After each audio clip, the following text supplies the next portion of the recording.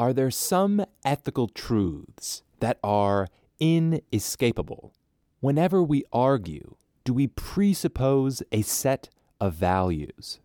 And if so, do those values push you towards libertarian political conclusions? These are the questions I'm trying to answer on the 50th episode of Patterson in Pursuit. Hello, my friends. Welcome to the show. I'm Steve Patterson, your host. Today we're talking about political philosophy, political ethics, and we're talking about a specific idea that I've gotten lots and lots of requests to cover. I am persuaded by libertarian ideas, really rather extreme libertarian ideas. And the natural question arises, why? What's the justification for libertarian conclusions? Now, I have my own set of justifications, but I know lots of libertarians who are persuaded by what is called argumentation ethics, which is an attempt to make a rationalist argument for a particular set of ethical values. And by rationalist, I mean there are certain foundational principles that we discover that are inescapable, and then we use logical deduction to see what follows from there. Now, if you guys have been following my work, you know that sounds like why it would be a natural fit within the worldview that I'm trying to create, but I struggle with accepting some of the foundational premises that are presented by people arguing for argumentation ethics. So I've gotten lots of requests from people saying, bring on Stephan Kinsella. He's one of the more prominent libertarians who is a vocal proponent of argumentation ethics. So he and I had a fantastic conversation on the subject. Now, in the course of this interview, given that my guest and I are both on the same page on large parts of our political theory, if you're not already down with libertarianism, you probably won't find this persuasive at all. So this is definitely a little bit more inside baseball for those who are more disposed towards libertarian conclusions. But even if you're not in the libertarian bandwagon, I'm sure this conversation will elicit some insightful thoughts in your mind. There are lots of show notes for this particular episode, so if you want to learn more about argumentation ethics, check out steve-patterson.com/50. That will link you to Stephan Kinsella's page, some of the arguments from a gentleman named Hans Hermann Hoppe, who gets a lot of credit for coming up with argumentation ethics, at least in this form. You'll also find a link to the sponsor of this episode, which is the company currently in the process of changing the world, Praxis. If you are like me, and you're in school right now, let's say you're getting your undergraduate degree, and you are unsatisfied with your college experience because the professors, maybe they don't know what they're talking about or not making good arguments, your peers have heads full of cobwebs, you're frustrated with the amount of busy work and inertia in the academic system, take heart, my friend, Praxis is made for you. If you want to stop wasting your time in academia, and you want to go straight into the real world to get actual relevant job training and get paid off the get-go, the Praxis program is a 3-month boot camp where you learn relevant things about the world that are applicable to your job, and then it's followed by 6 months of a paid apprenticeship. And you make enough money getting paid at this apprenticeship where you can fully pay for the cost of the Praxis program. So it is massively superior, in my mind, to going and getting your degree in college. So if that sounds like you, check out steve-patterson.com/praxis, Praxis. So I hope you enjoy my interview with Stephan Kinsella, who is a patent attorney, libertarian legal theorist, and one of the things that he's written that I very highly recommend is a book called Against Intellectual Property. I haven't done an episode on intellectual property yet on this show. I certainly will do one in the future, and maybe I'll have Stephan back on the show to talk about it. But it's become kind of standard canon in a lot of libertarian circles, and for good reason. Fun and arbitrary trivia fact about my guest's name today. If you've seen some of his writing, his author name is sometimes N. Stephan Kinsella. What does the N stand for? Well, you're about to find out. Mr. Norman Stephan Kinsella, welcome to Patterson in Pursuit. It's a pleasure to have you on the show. Thanks. Glad to be here. So I get a lot of requests from people to talk to different thinkers, and a big part of my audience is they come from a libertarian background. And when talking about libertarian issues, libertarian ethics, There's this one concept that always comes up, argumentation ethics. And when I talk to people about it, and they say, man, you got to have Stephan Kinsella on the show. So it's a real delight to have you on. I want to be totally in the rationalist ethics camp, and I'm hoping that after the course of this conversation, I'll be there. So where I'd like to start is for all the listeners that aren't already kind of in the libertarian circle.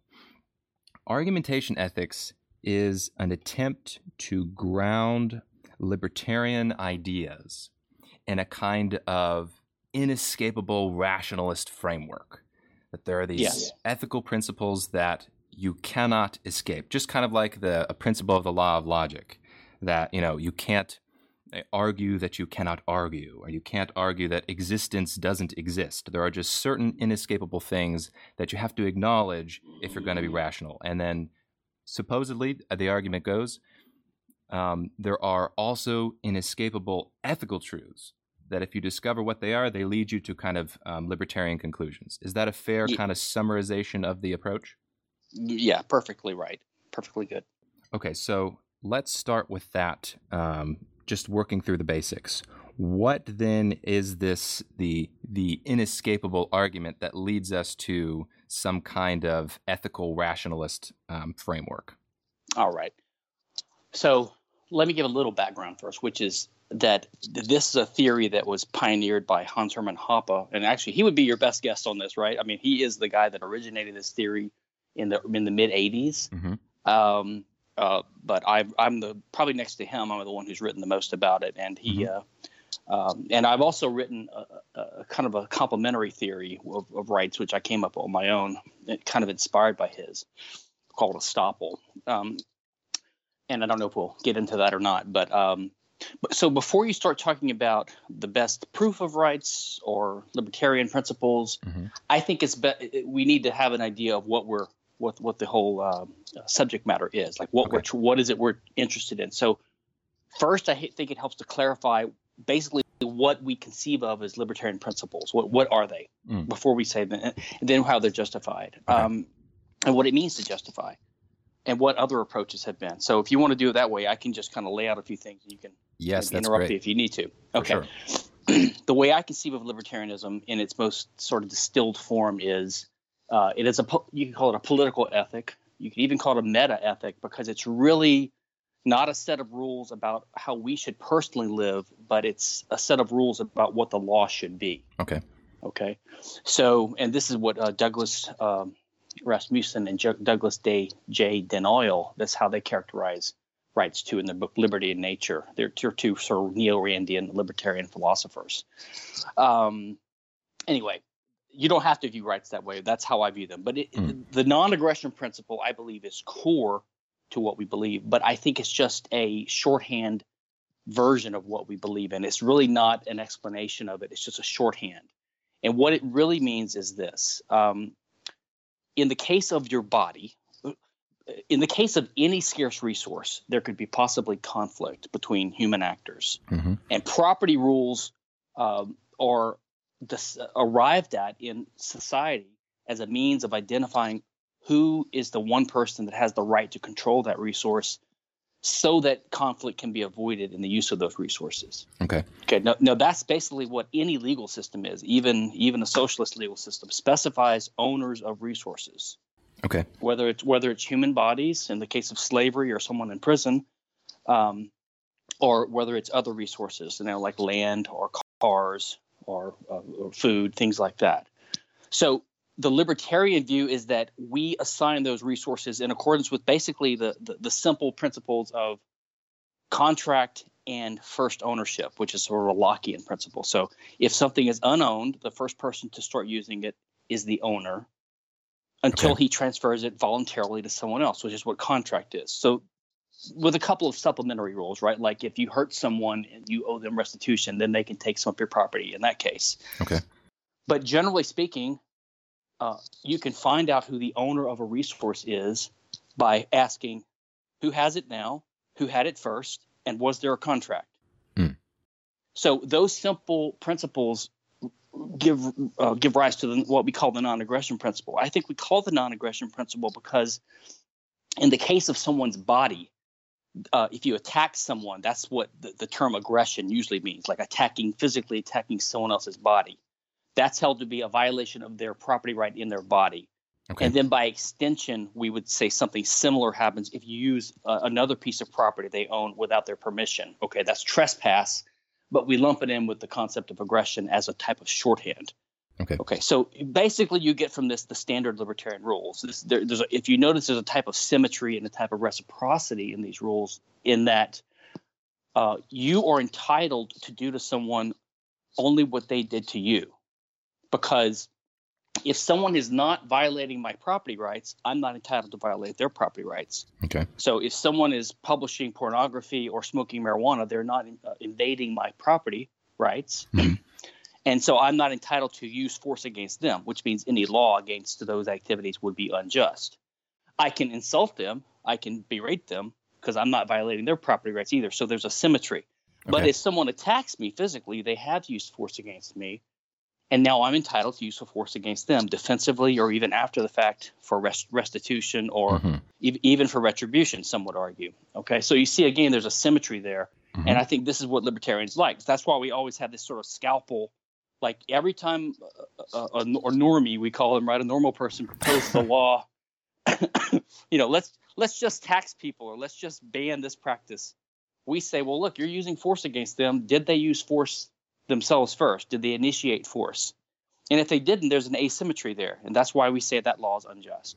Okay, this strikes me as go ahead. This strikes me as kind of a Kantian principle that there's a kind of universal aspect to this way of conceiving about political ethic. Is that fair? It may be compatible with Kantianism, but all I'm doing right now is trying to sort of observe what libertarians say and kind of condense their principles into more of a just to figure out what their principles are and to restate them in a concise fashion. Okay. So I'm just trying to restate what they believe, not to justify it yet. Okay. I think you have to understand what they are before you start talking about what it means to justify. I mean, so from your perspective, would you say that is roughly a summary of what the core of the principles are that most libertarians believe in? I would say, from my experience, that encompasses at least half of the kind of arguments that I encounter when talking with libertarians. Is it comes back to that notion of reciprocity, almost kind of getting at a golden rule mentality. Do unto others as you would have them do unto you, except kind of as a basis for a legal system. Don't hit people, don't take their stuff, and they'll do the same to you. I do think there's another group of people that approach it just from purely kind of consequentialist ends, and they say, well, the only reason we're into this libertarianism stuff is because it results in human flourishing, something like that. And I find maybe a third or so, maybe a little bit more than that, take that approach. Yes. Okay. But again, I think you're talking about justifications more than the principles that they believe. I think, and personally, I'm not really persuaded that there's a strong gulf between consequentialism and sort of a principled or deontological approach. I think they're just different ways of looking at the same world. So I'm not surprised that they're the same. But anyway, the point is, the typical libertarian, whatever his, even if he's, I don't know what the word would be, an atheist or agnostic in terms of he has no grounds for his principles whatsoever, but he believes in the libertarian principles. He will believe, you will hear libertarians, whether they're consequentialists or not, they will routinely say, you may not initiate force. Just by saying the words, you may not initiate force, you're recognizing implicitly a symmetry there, right? You can only use force in response to force. Yeah. So you can use force in response to force, but if someone's not using force against you, you can only do other things that don't result in force. So that symmetry is just present in the libertarian idea. I'm not really saying the justification is there. This is just what libertarians do believe. Yes, yeah. Now, I think if we take it from that standpoint, that is pretty much ubiquitous. That I think every libertarian would agree with that notion. Yes, and then you have to unpack what it means to say initiate force, because if I walk across your lawn at 2:30 in the morning when you're sleeping, it's not really the same as aggression, like me punching you in the head. We only call it aggression or force, I think, by analogy, because it's a trespass. It's a use of the general case is this. It's a use of someone else's resource without their permission. Mm-hmm. That is, whoever owns the resource, including human bodies, if someone else invades the physical borders of that property or uses it without their permission, that is what is trespass, or that is what is aggression in a generalized sense. So this is just what libertarians believe. Now, I don't know if you take your average liberal or your average conservative or fascist or egalitarian or environmentalist, and if you ask them, state what you believe, they could state it. And then if you said, now provide a justification. I don't know if everyone walking around the earth is walking around with their set of beliefs in their back pocket and their set of justifications in their other back pocket. A lot of people don't have justifications, or they're not clear ones. And some libertarians don't really have a justification. It's just they think it comes out of their Christian faith, or they take it on faith, or they just have a personal preference. Yes, and I think the way that you stated that earlier, probably most people in general, not just libertarians, would agree with this intuitive notion of, I shouldn't aggress on other people. I think that's maybe not everybody, but I think a whole lot of people, even if they don't consider themselves libertarians, would agree to that principle at least. Yeah, and I think that actually the justificationist project is not necessarily one that we even have to do.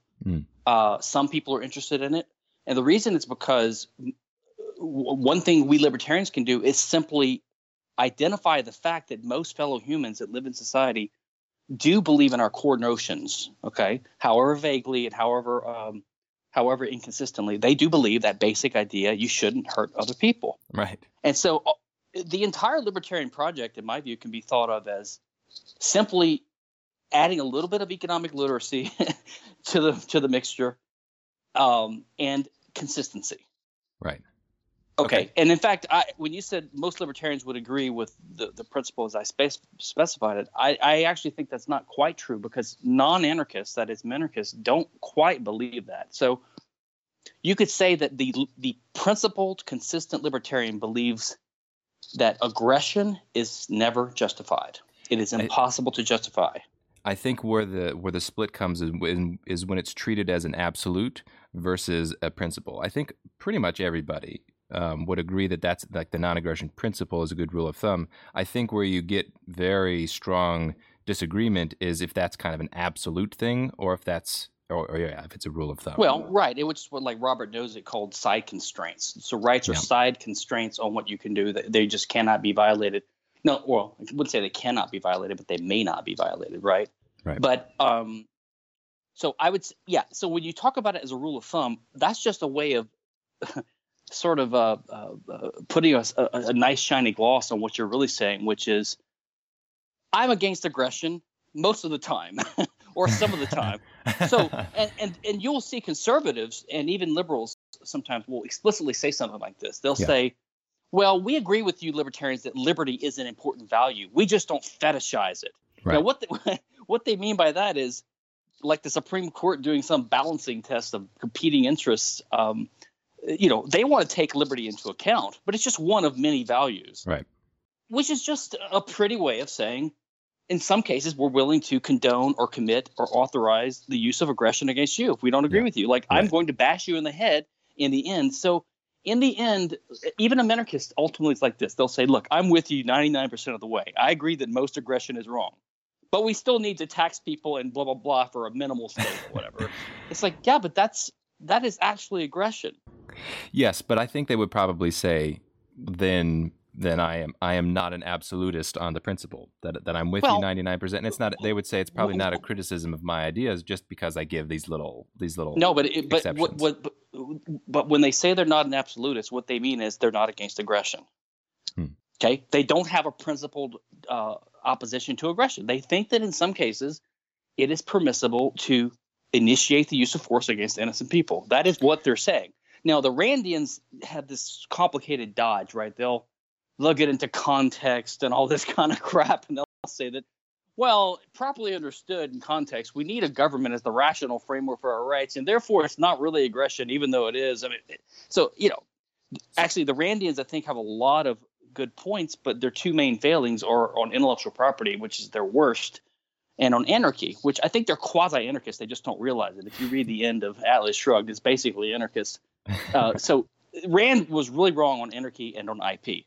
Other than that, a lot of her stuff I think is good. But well, so anyway, let me ask you. So on that point, if I were to say something like, as a general rule, I don't support aggression against people that aren't being violent, but I'll make some exceptions. So I could say something like, I don't think you should put your hands on other people when they don't give you permission to do that.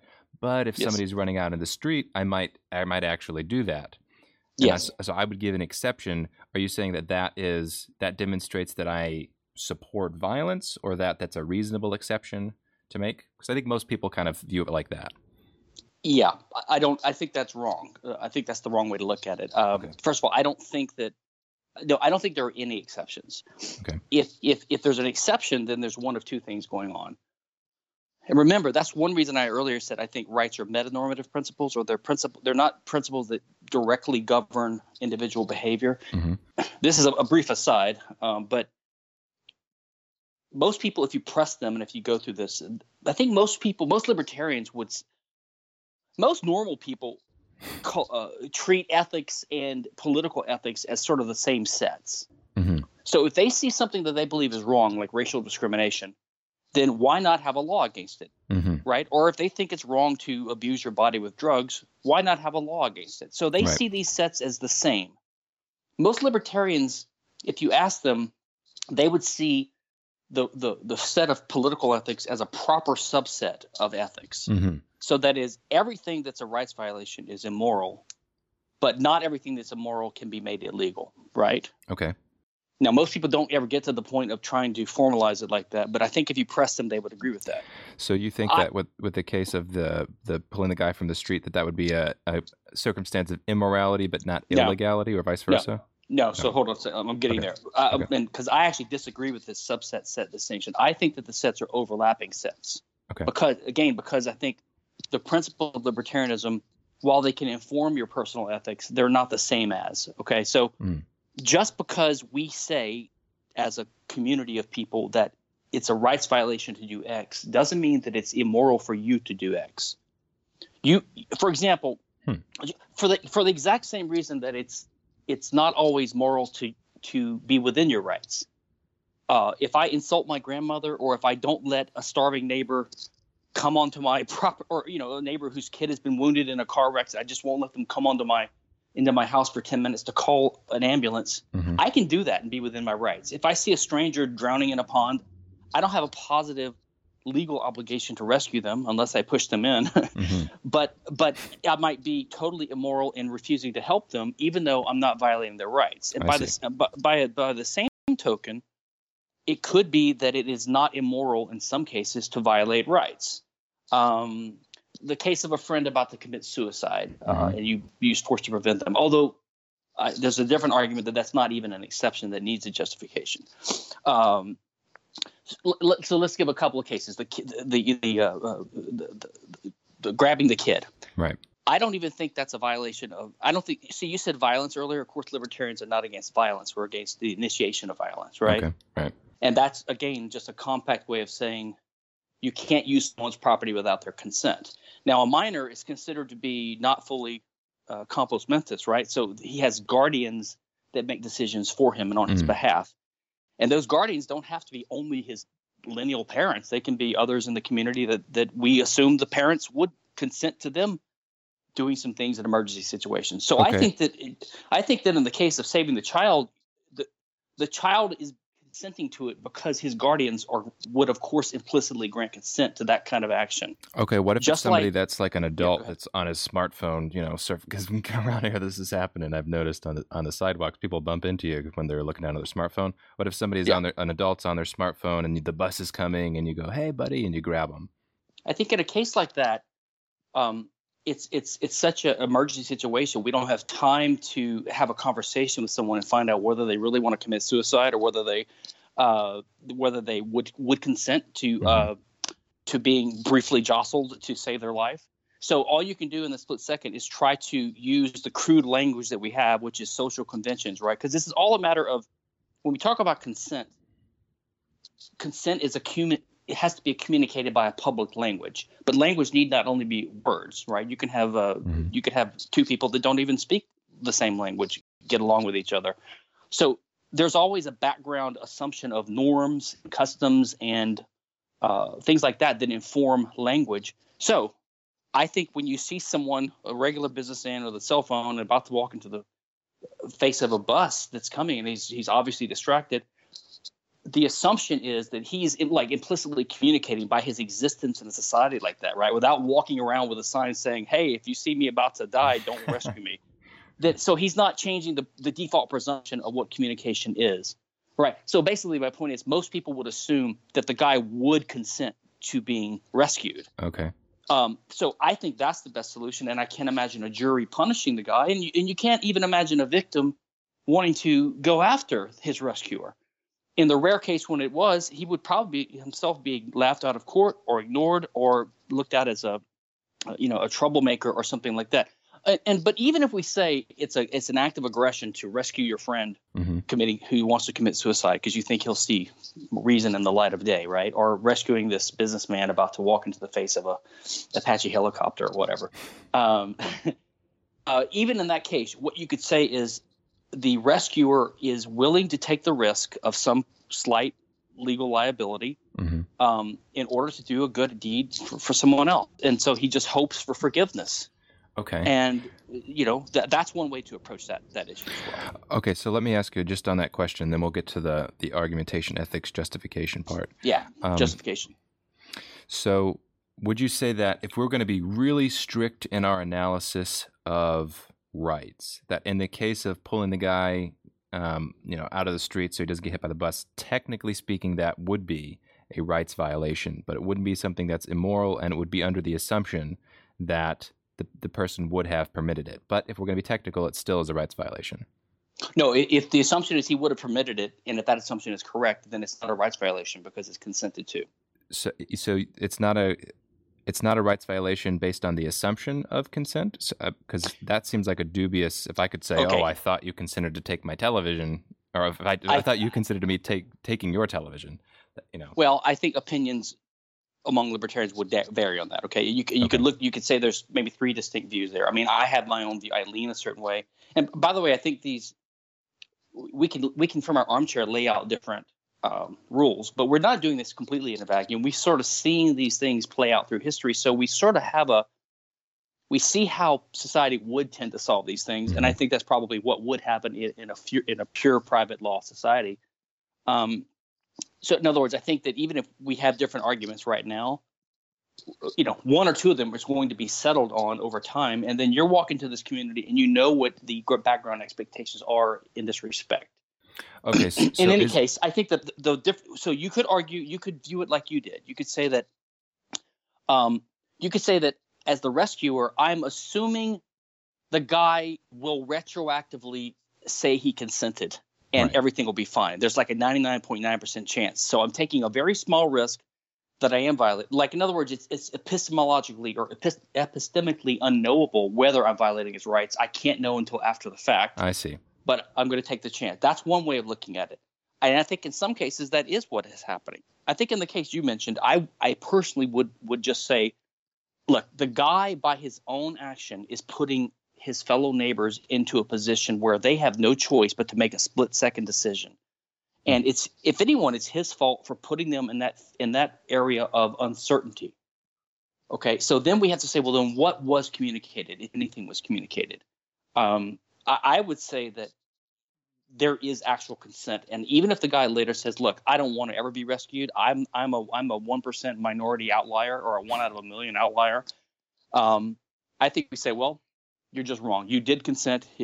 If you don't want to consent, you need to have some kind of special clothing that, do not resuscitate type idea. You can't expect everyone in society. And by the way, this we never specify whether the property is public or private when we talk about these things. It's sort of like we imagine this ghostly realm of non-vaguely specified walking ground that's, there's mist everywhere and no one owns it. You just happen to bump into it. But in reality, you're always, especially in a libertarian society, you're always in a private property setting. So either you're on his property or he's on your property or you're on the shopping mall's property. And there are already some rules laid down for this kind of behavior, if only implicit rules. So really the resort might be to the rules of the property owner. So if we were to take that line of reasoning, though, couldn't you see in a line of argument that said, I groped you inappropriately because I assumed that you were consenting based on your behavior and something like that? Doesn't that kind of open up the door to all kinds of claims of assuming consent? It does, but I think that's why the law is the sort of the art of actually making concrete decisions about concrete cases, right? By applying rules to them. And you have to take into account the dangers of having just a rule that could lead to a slippery slope. So, for example, in the common law, and I think most libertarians would agree, that you don't have to you don't have to wait for someone to physically attack you before you respond. Mm-hmm. If someone is in a context where they've indicated they want to shoot you and they raise their weapon and they cock the trigger and it looks like they're about to pull the trigger and they have every intention of doing so as far as you can tell, then you don't have to wait for the bullet to start heading your way. You can raise your gun and shoot them first. That's preemptive, right? Preemptive force.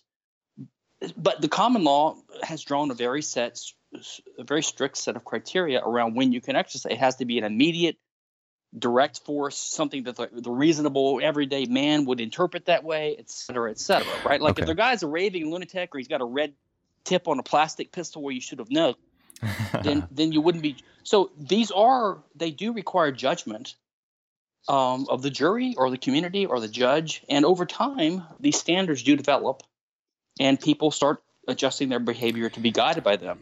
So in those circumstances, it doesn't seem like when it's clear cut. It seems like the rule is something that emerges, or it's something, when we're talking about a reasonable man, that I think that's correct, but it lacks the kind of argumentative power of saying this is the black and white rule. It does. So if that's true in those circumstances, couldn't somebody just say, well, that's true of all law. All law is all property rights and rules are just kind of communally agreed to. Well, that's a whole different issue, getting into the social contract and those kinds of issues. I would do two things here. Number one, I would say, well, Randy Barnett in his book, The Structure of Liberty, he talks about this. He's an anarchist, libertarian scholar, and what he tries to do is say that he distinguishes between abstract rules and legal precepts. Now, abstract rules are these things we would come up with from our armchair. Okay. Or at least we would sort of refine them deductively after seeing inductively many cases over centuries, and we sort of, get rid of the inconsistencies and formalize and codify it. But when you have to apply them to particular cases, that's more of a concrete case, and you have to have judges and all these people take the facts into account. But the point is, compare this to any other system. I mean, any system, whether it's socialist or welfare statist or democratic, any type of political legal system is going to have to deal with borderline cases, continuum issues. Right. And just because those exist in life, and just because libertarianism doesn't have a deductive answer you can answer always from your armchair, doesn't mean it's an inferior theory, because every theory has these issues. You could have a dictator, a Führer, just decide everything. It would be totally black and white. Just come to him and he'll give the answer. A wins, B wins, C wins, D wins. That's it. I mean, you would know who the owner is and who the winner is. It would be bright line, we would call it, but it wouldn't be just, or you haven't have a reason to think it's just. Okay, so this is a perfect segue into part 2, talking about justification. So we have the general intuition about non-aggression and respecting other people's property, and now we want to seek the justification through argumentation ethics. So how make that transition for me? How do we get So let's talk about, like we said earlier, maybe not everyone has a justification, or it's only vague. I would say the prevailing view among most people is that it's either common sense or it's pragmatic, right? Or it's based upon common sense morals or even religious morals. basically the natural law way of thinking versus the pragmatic or utilitarian or consequentialist way of thinking, right? So I would say that I would say libertarianism started in the mid-50s, right, with Ayn Rand and Leonard Read and Rothbard and these guys, and the modern libertarian movement. And for the first 30 or so years of the movement, maybe first 30 or 40, probably the prevailing ethos would have been the Randian one, which is more of a natural law one, right? Which is the idea that there are certain natural principles of ethics or morality in the universe. And this is whether you're an atheist or not, by the way. And the non-atheists maybe have an easier time of that because they think that God basically sets up what's right and wrong. And it's sort of somehow in the structure of reality. But the more secular natural law types think it's just inherent in reality or something like that. And their argument is something like, look, humans have a nature, by the way we're organized and our social nature with each other, and the laws of economics, these all combine to say that you just shouldn't do basic things. And like I said, libertarianism just makes those more consistent and applies a little economic logic to it.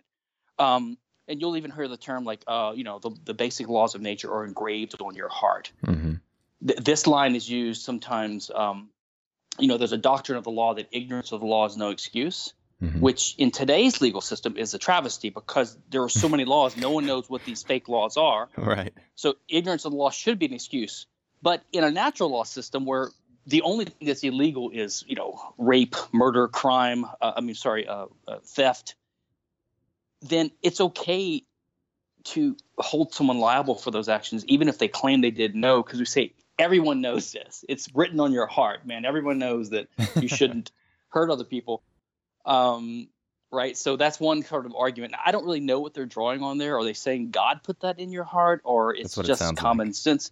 So they don't. But the more strict version of natural law says that because of our nature, we shouldn't do certain things. Right. Certain things are conducive to your flourishing, like you were getting at earlier. Right. The problem with this argument from the Hoppian point of view and the Kantian point of view and the Humean point of view, actually, I'm not sure about Kant, but Hume for sure, is the is-ought gap. Right. So is the idea that you cannot get an ought or a normative or a moral statement just from a mere statement of facts. You have to somewhere insert an ought.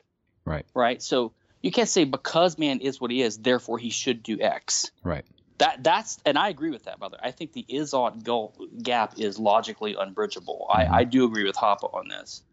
Now, some of the more sophisticated Randians like Roderick Long, they try to get around this by what they call an assertoric. I don't know if you've heard of this assertoric hypothetical. They say, no, it's not an if-then, it's a since-then. So it's like, since we all agree with the following principles, therefore, which I think is perfectly valid.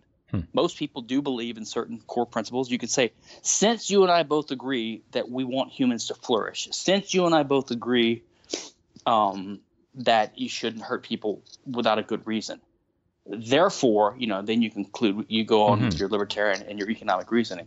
Yeah. It would be very similar to going to a Star Trek convention and it wouldn't make sense for two people at a Star Trek convention to argue that people shouldn't like Star Trek because they're both fans already.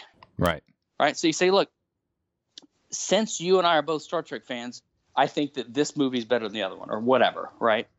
But if you're talking to a non-Star Trek fan, they'd say, I don't like movies at all. I don't like Star Trek, so I don't think either one's better. We don't have to decide. Right.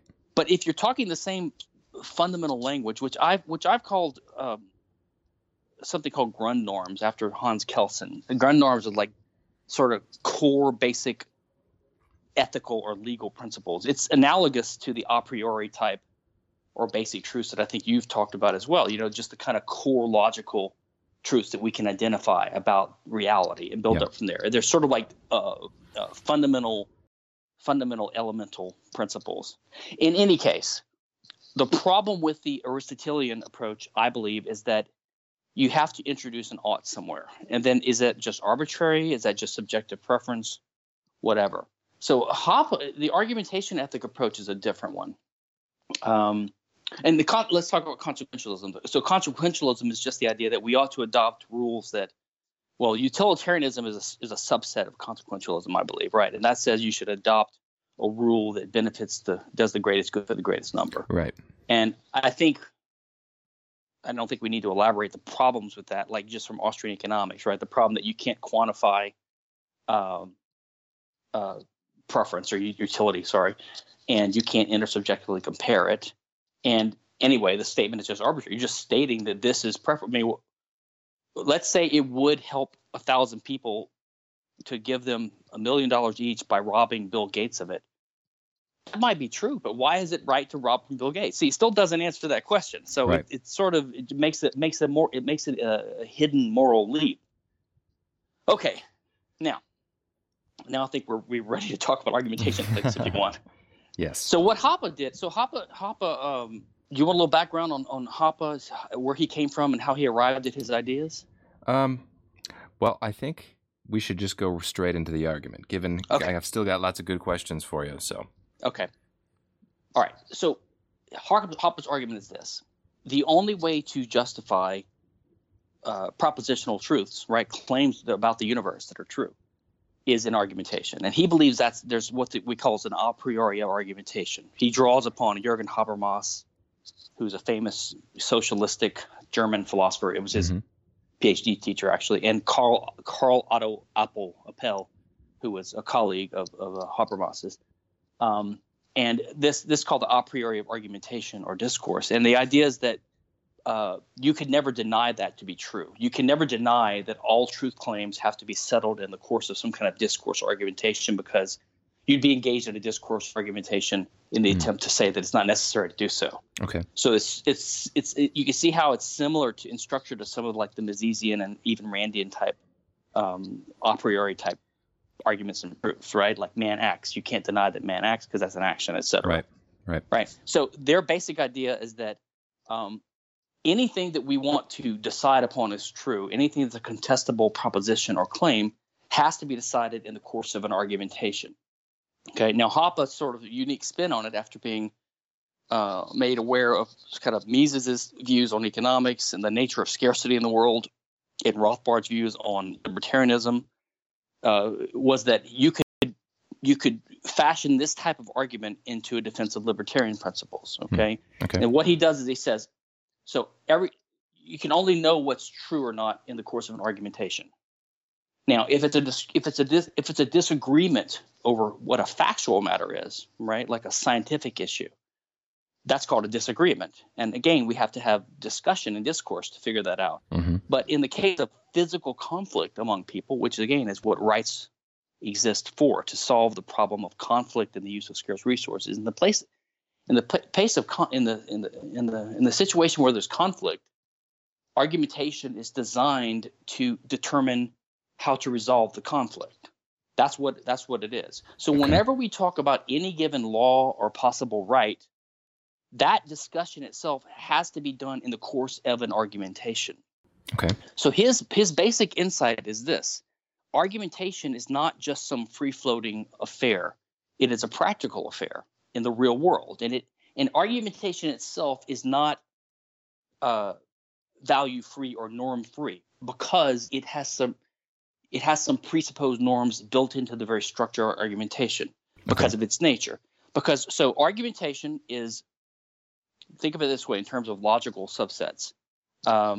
Argumentation is a type of speech act, and a speech act is a type of action. So it's all in that framework. So you have action, and one subset of action is speech acts. Like not all actions are speech acts, and not all actions are some actions are things other than speech act. You know, if I go spearfishing, I'm not speaking. Right. And and then one type of action is speaking, but not all speaking is arguing. You know, if I'm just having a conversation with you, or if I'm reciting the lines for a movie play or something, I'm not engaging in argumentation. We're not trying to have a discussion about a contested issue where we're trying to figure out what the truth of the matter is. Right. So a proper subset of speech acts would be argumentation, and that's the one that always has to happen whenever we have a disagreement about what the right or the wrong thing to do is. Okay. So the kind of general framework is that whatever the normative or the ethical presuppositions of argumentation per se as an activity are, then any norm you're trying to justify would have to be compatible with that. So that's sort of the core initial insight he has. that Okay. if there are some normative presuppositions of argumentation, you could never argue for something that contradicts that. Right. Just like you could never argue with a fellow Star Trek fan that people shouldn't be Star Trek fans, in a sense, because they both presuppose that they love Star Trek, right? Okay, so what are some of those norms that are presupposed with argumentation? Okay, that's why you have to say, well, then what is argumentation? It's a practical thing where the arguers are both trying to find the truth, right? That's number one. Their goal is honesty and truth, and therefore consistency and logical consistency. But also, you have to draw a distinction between coercing someone and free choice. So one presupposition is that each person is not coercing the other to accept their claim. I'm not saying I think it's A, you think it's B, but if you don't agree with me, I'm going to bash you over the head with a sledgehammer at the end, because then I'll just confess and say you're right to avoid. But then we're not engaged in argumentation. It's just bullying or coercion. So one presupposition is basically peacefulness. The participants are agreeing to effectively respect the bodily integrity of the other. They are not coercing them. Okay. So, so let me stop you there. What about if they're arguing about what happens at the end of their argument? So if they're arguing, saying, once we stop respecting each other's rights, or if you lose this argument, I'm going to take your money, or if I lose this argument, you take my money. Well, first of all, that's what every argument is about, things outside the argument. So in other words, we're living in society peacefully, or not, whether it's peaceful or not, we're living together in some kind of community and society, right? And then a dispute arises. I mean, we're going about our business non-argumentatively. We're not engaging in argumentation all the time. Most of us. We're making – well, even us are not, right? I know it's funny, but the point is the entire reason that you engage in a normative argumentation is to settle something that will be true after the argumentation is over. Okay. So you get the argument, you have a conclusion. You are trying to come up with a principle that would apply outside of the field of argumentation. So that's one criticism of this approach that Bob Murphy and Gene Callahan and others have made. They say, well, it's only true during the argumentation. It's like, and as Hoppe points out in his recent talk on this, if that were true, well, then so is your criticism. In other words, your criticism of my argument is only true while you're making the criticism. And as soon as you're done talking, we go back to the status quo where my argument was right. I mean, whenever we have a discussion, we're always trying to come up with rules and facts that apply outside the, if you and I want to discuss whether the moon is made of cheese or not, we're not trying to figure out whether the moon is made of cheese for the duration of our argument. We're trying to find out whether it's really made of cheese. Okay, so let me rephrase that, and if I do it incorrectly, then correct my error. So, to the extent that one is engaged in true argumentation, you might say, it is by definition something that is inescapably peaceful. Now, that doesn't mean you're restricted from knocking the other person on the head. It just means that by definition, if you're doing that, you're not arguing. Yes, and it means you can't, and it means you can't justify it. It doesn't mean you can't do it. It just means you can't justify doing it. So that's why we have to distinguish in a binary way whether, a right, establishing that there's a right doesn't mean it's going to be respected. It just means it can't, the action that violates the right can't be justified. So if I'm a person and I want to use your body or your property without your express consent, right, against your oppositional claims, I've got two choices. I can either just do it anyway, right? Mm-hmm. I give up the attempt to reason, or I can justify it. But to justify it, I have to be able to give reasons in an argumentation.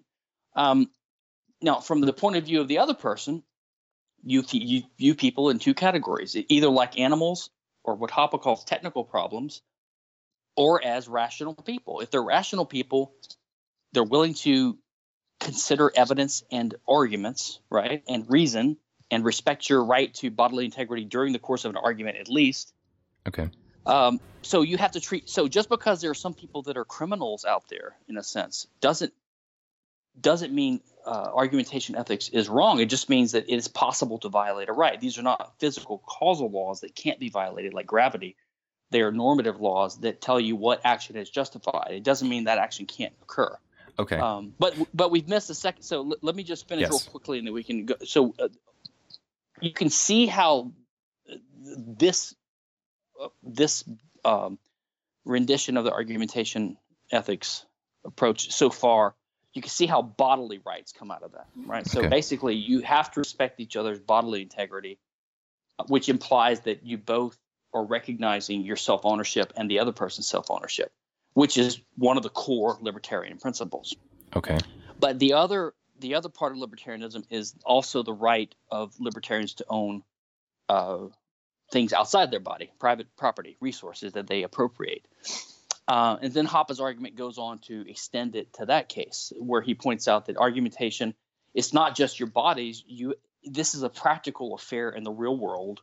You had to actually get there. You have to survive. That requires resources. You have to be standing somewhere when you make your argument, right? So there's all these uses of resources that are also presupposed in the course of argumentation. And 95% of the time, the argument is about one of those resources. So the dispute is about, who gets to control this bank of the river? Who gets to control this field? Who gets to control that plow that I made and that you took from me? Things like that.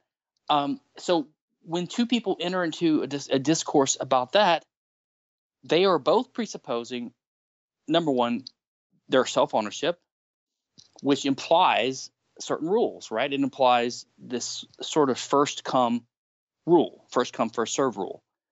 In other words, one inherent aspect of the entire notion of property rights is the idea that a latecomer has to have inferior rights to an earlier comer. If you think about it, the very nature of property has to have this latecomer rule embedded in it, because if latecomers don't have worse claims, and by latecomer I mean someone currently is recognized as the owner or the possessor of something. A latecomer is someone who comes on the scene after and claims superior rights to the resource. Okay. If latecomers did not have a worse claim, you could not have property rights at all, because it would just be a world of might makes right, and you would again be back to the pre-law, pre-right situation. So the latecomer rule has to be embedded in any property ethic. Whoever the owner is has a better claim than someone who comes later and just says, I want it because I prefer to have it. And so therefore, when you have two people asking to be assigned the ownership rights of a resource, they're recognizing the principle of ownership, which recognizes the principle of that earlier users have a better claim than latecomers.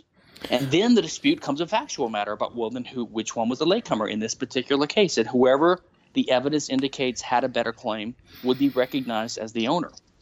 Okay. So that is how I think that is sort of the essence of the argumentation ethics approach. Now, the point you brought up about, well, what after the argumentation ends, those are sort of later criticisms that came and that have been dealt with sort of in like a response reply type fashion. But the basic core of the argument is that all normative claims have to be settled in an argument, and argumentation itself is a peaceful, cooperative activity in which bodily integrity or self-ownership and the right to control resources, which are necessary for the argumentation even to have happened, are presupposed, and therefore any ethic that you propose during an argument that is contrary to these things could never be justified. There's a practical or performative contradiction, Hoppe would say. Okay. And therefore, if you advocate a socialistic ethic, then you're advocating something that's incompatible with the presuppositions of your argument, and it's just a contradiction, and therefore no socialistic ethic could ever be advocated or could ever be justified. Beautiful. Okay, so I think that's a great summarization. Now, I want to ask you some of my skeptical problems with this, and I'm ready to be convinced, because I love the conclusions. I love that it's rationalist, which is I'm very disposed towards that type of reasoning. But here's one of the areas that I don't see the connection. Okay, so I am totally on board that in the process of arguing, you are inescapably in control of your lungs, your vocal cords. You're demonstrating some kind of control over yourself when you argue. How does that get you, though, to the concept of legitimate ownership? So if I were to say something like, it is true that in the process of arguing, you must have control over your vocal cords, but that doesn't mean there's any such thing as property. There's no such thing as like legitimate property ownership or anything like that. Well, so here's where I think we have to really grapple with the distinction between causal laws or the factual world and normative things. When we establish a normative rule, it's not like a law of physics where you can't violate it. Right. What are we really asking? So what does ownership really mean? And it really gets back to justification. So if I say I have a right to do something, what I really mean, and this is where I think you have to get more technical. I think what you're inherently saying is that someone else's propositional argument that what you're doing is wrong cannot be justified. That means they can't give a coherent argument against it. Okay, that's a little bit I think that's really how you have to unpack the nature of what rights are. But you have to remember that in a society where there is the actual factual possibility and reality of conflict, whenever people come together to try to find a rule or a norm to solve this conflict, the entire endeavor of that argumentation is an attempt to find an owner. Now, an owner means someone who's going to be recognized as having the right, the superior right to control the resource. So that's what they're trying to find out. What if it was Not just everyone, about? What if it was about trying to find a controller rather than owner? So not somebody that has a right, just somebody that actually physically gets that resource. But then I think language here is maybe the problem, because if you just want to ask so in the law we distinguish between possession and between ownership. So a simple way to look at it, not exactly technically accurate, but would be possession is the actual control of something, right? And ownership is the right to control. So in that sense, you could distinguish between an owner and a possessor. So if I have a knife and I'm the owner of the knife and the possessor, and you take the knife from me, you steal it. Now you possess the knife, but I still own it. Right. So, but if the dispute is a factual dispute about who is the possessor, well, that's just not normatively interesting. I mean, why would you have a dispute about? So you took my knife, and we go to court to ask who has the knife. You see what I'm saying? So what you're trying to do is when you say we just want to know who is the controller, I think you're really talking about ownership, because we wouldn't really ask who is controlling it factually right now. It's going to be obvious who controls it. There wouldn't be a dispute if someone didn't have control of it and someone else wanted it. So is the claim that ownership is inescapable, or is it that control is inescapable? Well, or possession is control or possession correspond to the Austrian economics, or the praxeological concept of action, right? When in action you employ scarce means to achieve ends. Employing means is the dominion or use of something in the world that causally interferes with the way the world works to get you what you want, right? That is the use of something. That is what employment of means is.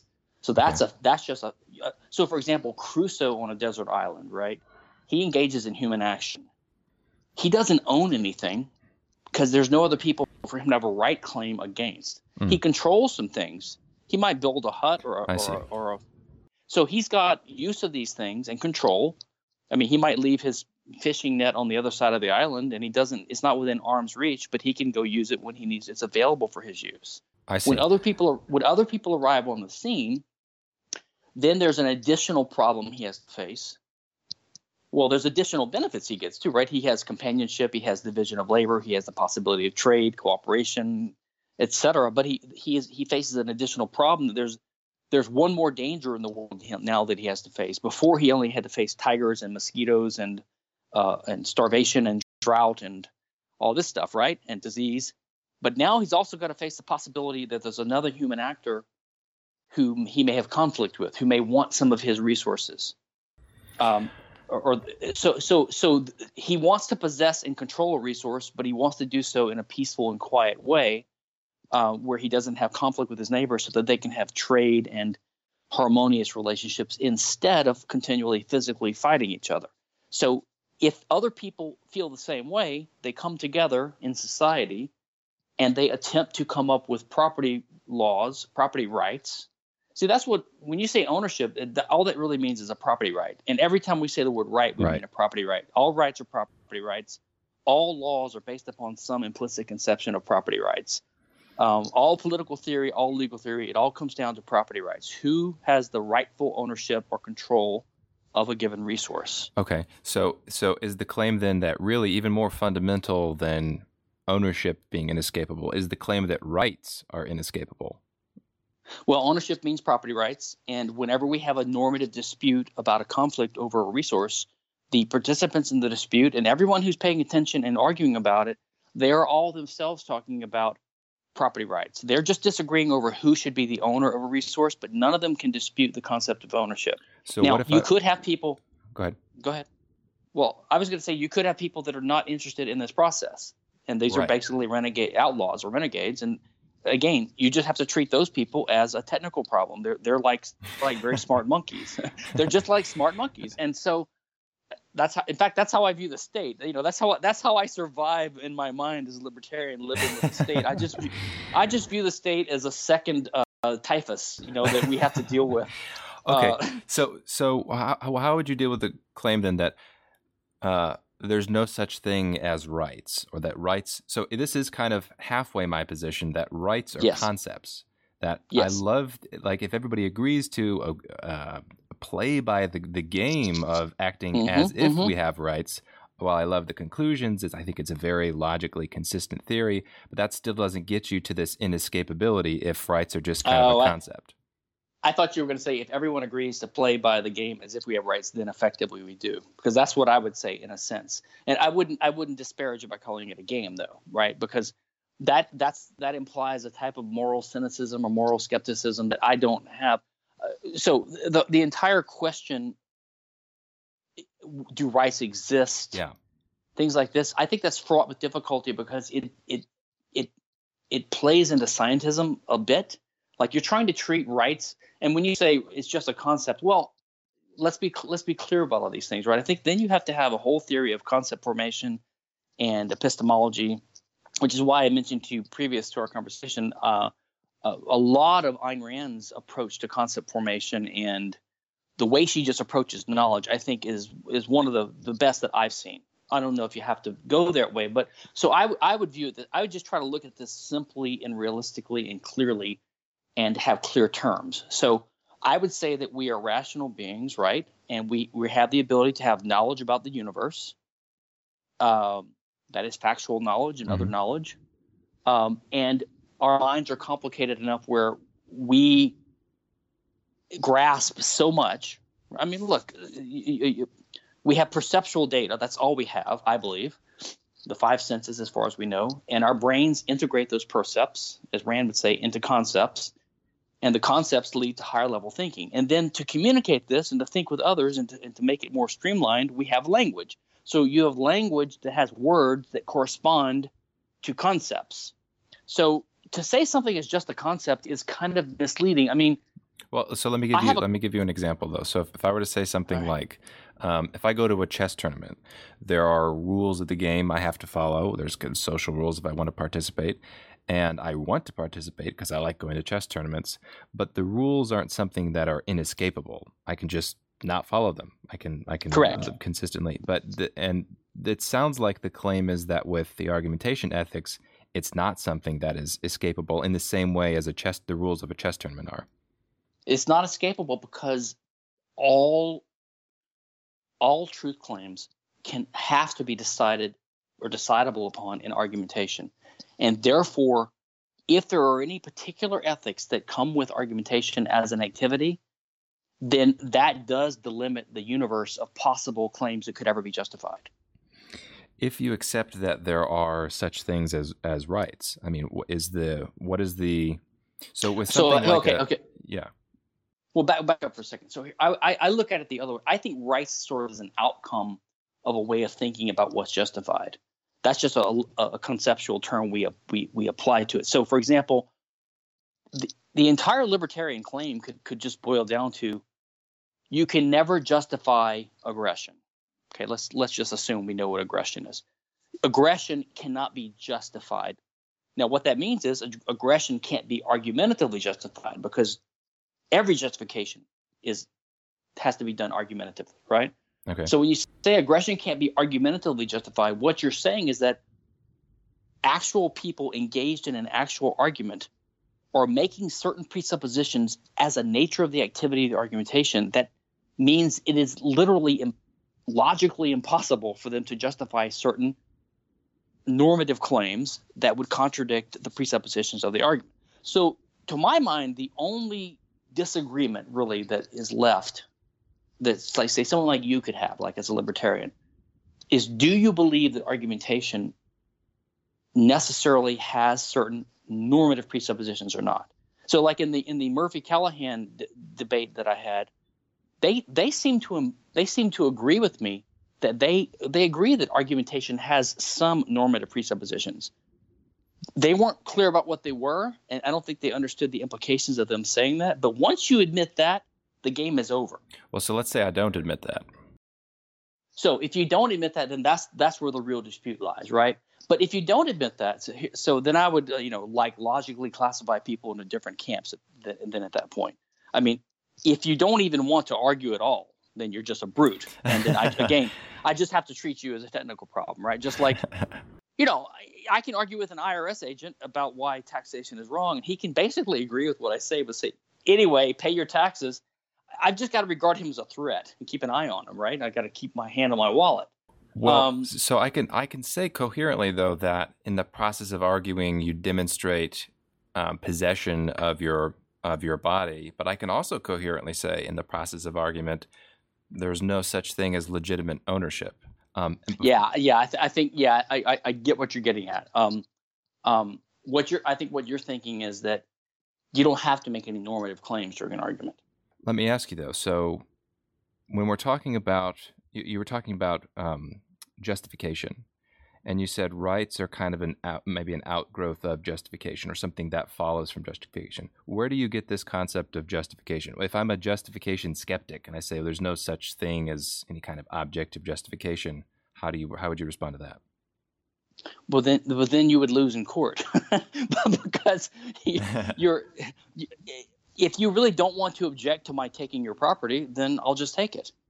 Well, but if you want, in other words, if you want to mount a defense of your right, if you want to take my stuff, or if you want to keep your stuff, and we have a contest, then you're in effect saying I'm the owner, not you.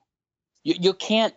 It's sort of like saying. But that's the case if you accept this idea of ownership. But if I'm an ownership skeptic and I say all ownership is a concept we come up with in our mind because it benefits society if we all agree that there's such a thing as ownership. That right? I'm acknowledging that there is such a thing as a concept of ownership that has logical implications if you agree to it. But I'm saying really it's kind of an agreement that sometimes I'll follow and sometimes I won't. Well, I guess it's convenient to come up with a situation where we're like these angelic beings floating up in the clouds, just having an abstract argument about what these silly humans down on the earth squabbling over resources are arguing about, right? And you can say, well, it's just gameplay. It's a game. I'm going to reject it. But the point is that in any actual dispute about an actual conflict over any actual resources, the two or more people that are part of the dispute both actually are claiming ownership of that resource. Okay. So I don't see how they can claim ownership of it and then deny the concept of ownership. Okay. So what about this? How about this example? Is it possible for me to? So I'm going to try to coherently argue including the concept of ownership, but getting to a non-libertarian conclusion. Let's say that I say everybody that is under 4 feet tall owes me, or owes everybody who is over 6 feet tall 30% of their income. That's not a libertarian principle. Is that incoherent? Right. Yes. And we didn't get into that at all. That is another core part of Hoppe's argument. So what he goes into in his argument, and this is where he gets a little Kantian, right? He says that there's something called the universalizability requirement. Okay. When you're in a sincere, honest discussion about what rules are going to be the adopted and just rules, you have to adduce reasons for your position. They cannot be just arbitrary. Okay. Now, to me, this is something I think it took me a while to realize because it's kind of subtle, but people sometimes will say something like, well, what's the argument for the universalizability principle? Yeah. Okay. And again, universalizability means you can't have what's the opposite, which is called particularistic rules. A particularistic rule is like what you just said. It's saying like, okay, you and I both want ownership of this house. My argument for why I get it is because I'm me and you're not. See, that's particularistic. So you're not giving a reason, what Hoppe would call grounded in the nature of things, some objective reason that we can both point to and see as the explanation behind your claim. So let's make it universal. We'll say all people over 6 feet tall, because of their superior ability to see over obstacles. That's the universal rule. And then not talking about individuals, though I happen to qualify.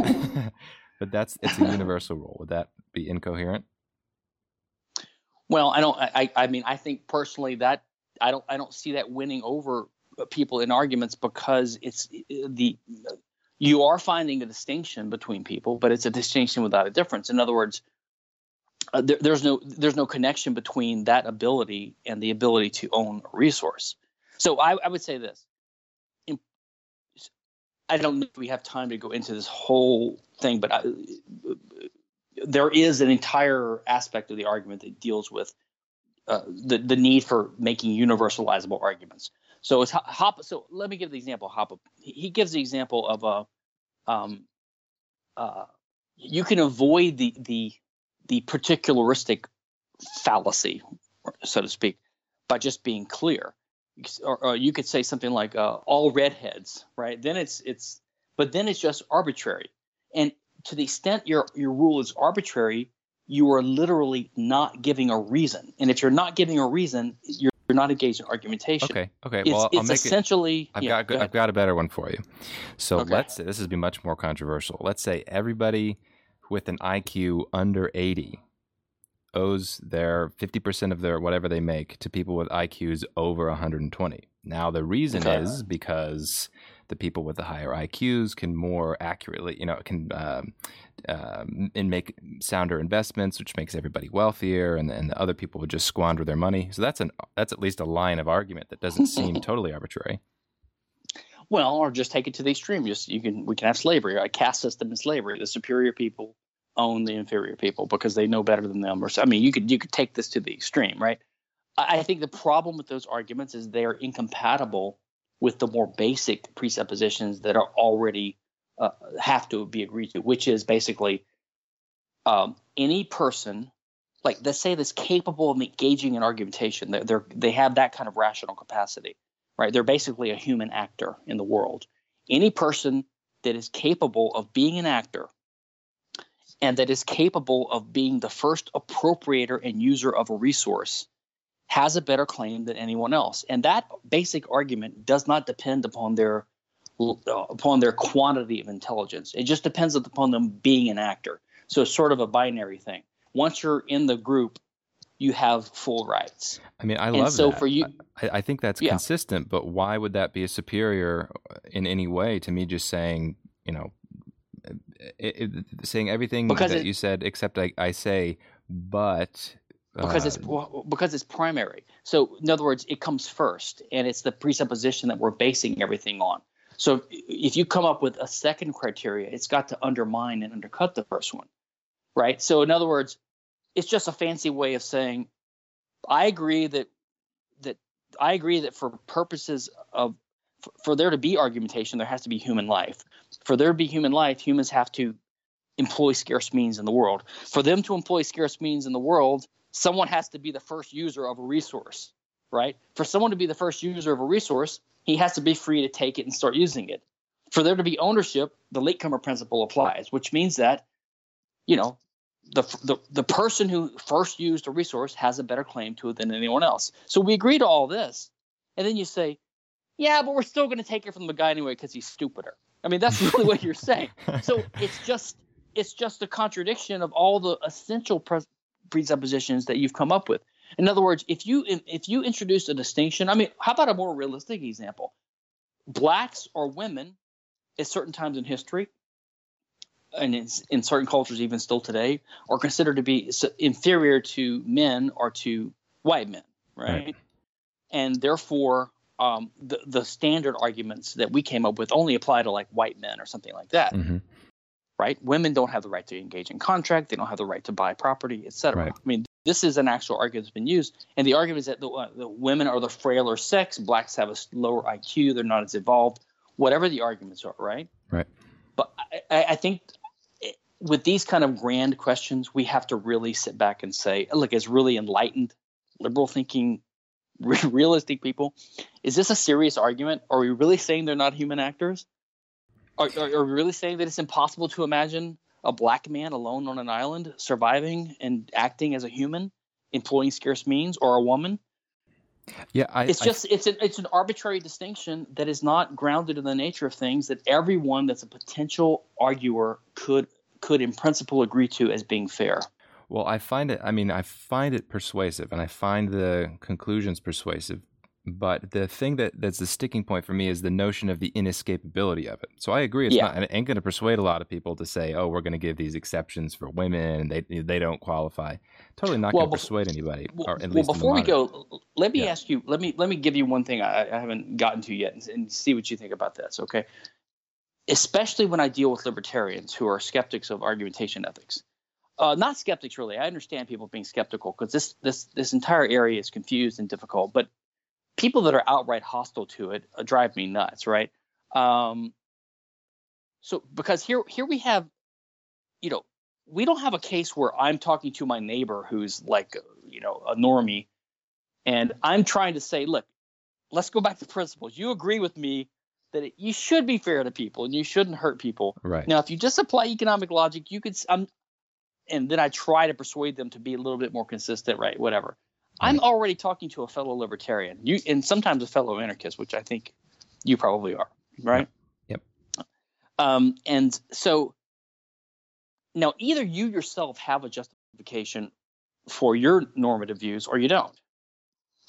Okay. If you don't, then what is the big fuss about? So you have these libertarians walking around with no good argument for their views, and they're upset that someone thinks that they do. I mean, what's the difference, really? I mean, basically, in your view, everyone's walking around. It's just like this nihilistic desire to smash people. That it's like, look, I don't know why we should be libertarian, but you don't either. So shut up. Well, so that's like a nihilistic sort of impulse, I believe, right? I'm definitely partial, at least towards nihilistic ethics with some exceptions. But what's interesting though is I also see from the opposite point of view that as annoying as those extreme like anti-Hobbesians are, it's also on the other side that people who take argumentation ethics and say there's literally no coherent way to argue against these libertarian conclusions, and they try to bash that over the head. I don't find that productive either. Wait a minute. You lost me. So the Hoppians lose you, or the anti-Hoppians there? No. It's I see it from the other side as well. From the Hoppian. I don't want to say Hoppians, but there's definitely a flavor of argument when people take. This is something true not just in rationalist ethics, but in all types of rationalist reasoning. Yeah. They say you you can't disagree. Yeah. There's no coherent argument against it. And if you disagree with any part, it's because you're stupid. I think that also is totally unproductive. I wouldn't disagree with you on that as a tactical or strategical matter. But here's the thing. Let's suppose that you are a libertarian. Okay. That means you do believe, and I don't think most libertarians are like totally ethical relativists, right? They actually do believe that their libertarian ethic is superior in some way to competing ethics, right? Right. They might not be able to adduce reasons for it, good reasons, but they do think that they are right? Which means that they effectively do believe that an argument for socialism is wrong for some reason, right? Right. They do believe that an argument for socialism is incoherent for some reason. They do believe that already. Almost every libertarian, even non-Hoppians, implicitly believes that libertarianism is the only justifiable argument, and because it is true that all justification has to be done argumentatively, they believe that libertarianism is the only one that's argumentatively justifiable. So they must believe to some degree that an argument for socialism is argumentatively incoherent. Right. And yet they attack Hoppians for basically saying that. Do you see? So it's kind of bizarre to me that people who basically agree with what he's saying attack him for saying what they believe.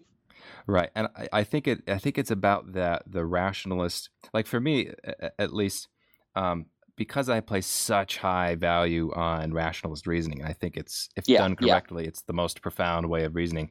Those initial steps before you get to, if we agree on ownership, then X, Y, and Z follow. It's just getting to that agreement on ownership. Is that something that's truly inescapable? That's where I think, there's a lot of room for reasonable skepticism here. Yeah. Oh, I totally agree. So, but let me, from your point of view, let's say you do believe libertarianism is the most coherent, intellectually defensible, justifiable, ethical position. So you have to believe that socialism is not intellectually defensible, right? So here's the way that I would put it, because I'm partial towards the ethical nihilism. There's one big exception with my ethical nihilism, that I think it is the case that if people in society agree to principles of ownership and understand them almost identically as we understand the rules of chess tournaments, then society flourishes, and you get a maximization of not just peace, not just prosperity, but the ability for individuals to love, which that is my ethical value, where I think that kind of grounds my ethics is love is the good, and so that system which maximizes the love is the good system. Yeah, and I would even myself disagree with what you just said. And let me make one other point. I don't think that the Hoppian argumentation ethic is really meant as a way to strategically persuade people. Right. It's not that kind of argument. As I said, most people look. Society couldn't exist, in my view, without people mostly being decent and seeing these things practically, intuitively, and other ways. I was a libertarian before I read Hoppe. It's just that when I read it, I was like, oh, it makes so much sense. And it was like intellectually pleasing to me as someone interested in the theory of things. You follow me? Yeah. I don't know if you've had a bunch of socialists out there doddering along and they read Hoppe's Argumentation Ethics in 1988 Liberty magazine. They go, oh, now I'm going to be a libertarian. But that's really more a question of how to persuade people, or tactics or strategy or psychology or something like that. So it's not that this is supposed to open people's eyes, but it is supposed to be a way to demonstrate to libertarians why it logically is that no one is able to defend a system competing with ours. No one's able to justify socialism. It's just contrary to the nature of things. I mean, they're not able to justify socialism given the presuppositions of this type of universal ownership principle. Yes, but the thing is, when they engage in argumentation is a peaceful activity. This is what people do when they come together and they're trying to be civilized. They're trying to respect each other. They're trying to find a way to work with each other in this world of possible conflict. And the people that are trying to do that, now I believe that it's because of evolution and psychology. I mean, humans, because of the way we evolved, we have a social nature, but there is an advantage to being in society with each other, in communities. But that gives rise to the possibility of conflict, and it gives rise to human feelings of empathy. So I think that, for example, and I think the free market enhances empathy, but empathy, to my mind, is the kind of root source of rights, in the sense that it makes us value other people, not just ourselves. But to the extent you value other people, these are the type of people that engage in these inquiries in the first place. I mean, even our opponents are basically civilized. So they recognize the ground norms, the basic norms that we do. They just go way off track, I think, because there's so much baggage and there's so much economic illiteracy and there's so much confusion, about individualism versus the collective goods and things like that, right? One of the biggest problems is the state is viewed as this kind of background entity that is separate from us, that is necessary and permanent and has to be taken into account, and there's special rules for the state, right? That lets people use the state as a safety valve for all the things they don't understand. They just shove it into the state. In their personal lives, they would never rob their neighbor, right? But they will consent to the state robbing their neighbor. Yeah, I think when you expand on even kind of commonsensical, ethical intuitions that people have, I do think it leads to some kind of some version of an anarchism, even though people don't immediately see that's where it leads. But this has been an awesome conversation. I have enjoyed it. We can do it again anytime on another topic if you like. Excellent. All right, that was my conversation with Mr. Norman Stephan Kinsella. I hope you guys enjoyed it. Wherever you fall on this particular argument, I hope that clarified things. I think many proponents of argumentation ethics are a bit too strong-headed in how certain and complete and absolute and unquestionable the ideas are, and I think many people who criticize argumentation ethics are a bit too quick to do so. I think there's some middle ground here. I'm definitely not totally on board yet, but I think there is some truth to be discovered when at least thinking about some values that we demonstrate, that we presuppose when we're in the process of argumentation. So though I'm not a rationalist ethicist yet, I've got an open mind and I'm still ready to be persuaded. Obviously, there's a lot more to say on this issue, but not today. That's all for me. I hope you guys have a great week.